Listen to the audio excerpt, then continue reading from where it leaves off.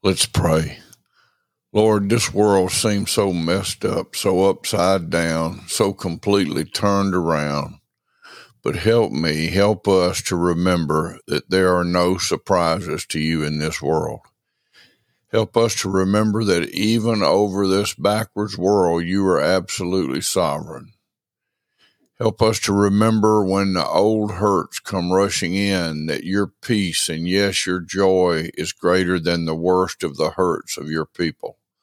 Lord, there are those who are in the middle of reflections that are hurtful on the loss of loved ones, wrong choices made, failed opportunities, and the brokenness of the world around us and the diseases within us.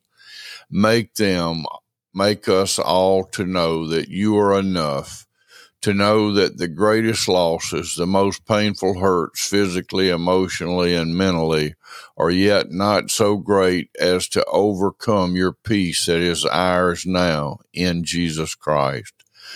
So we enter this day with great hope and sure trust that as we look to Jesus, we find the answer to all of life's conundrums and the sure hope that drives away even the darkest darkness that seeks to enter our souls, for Jesus is the light, and the darkness has not overcome him. Amen.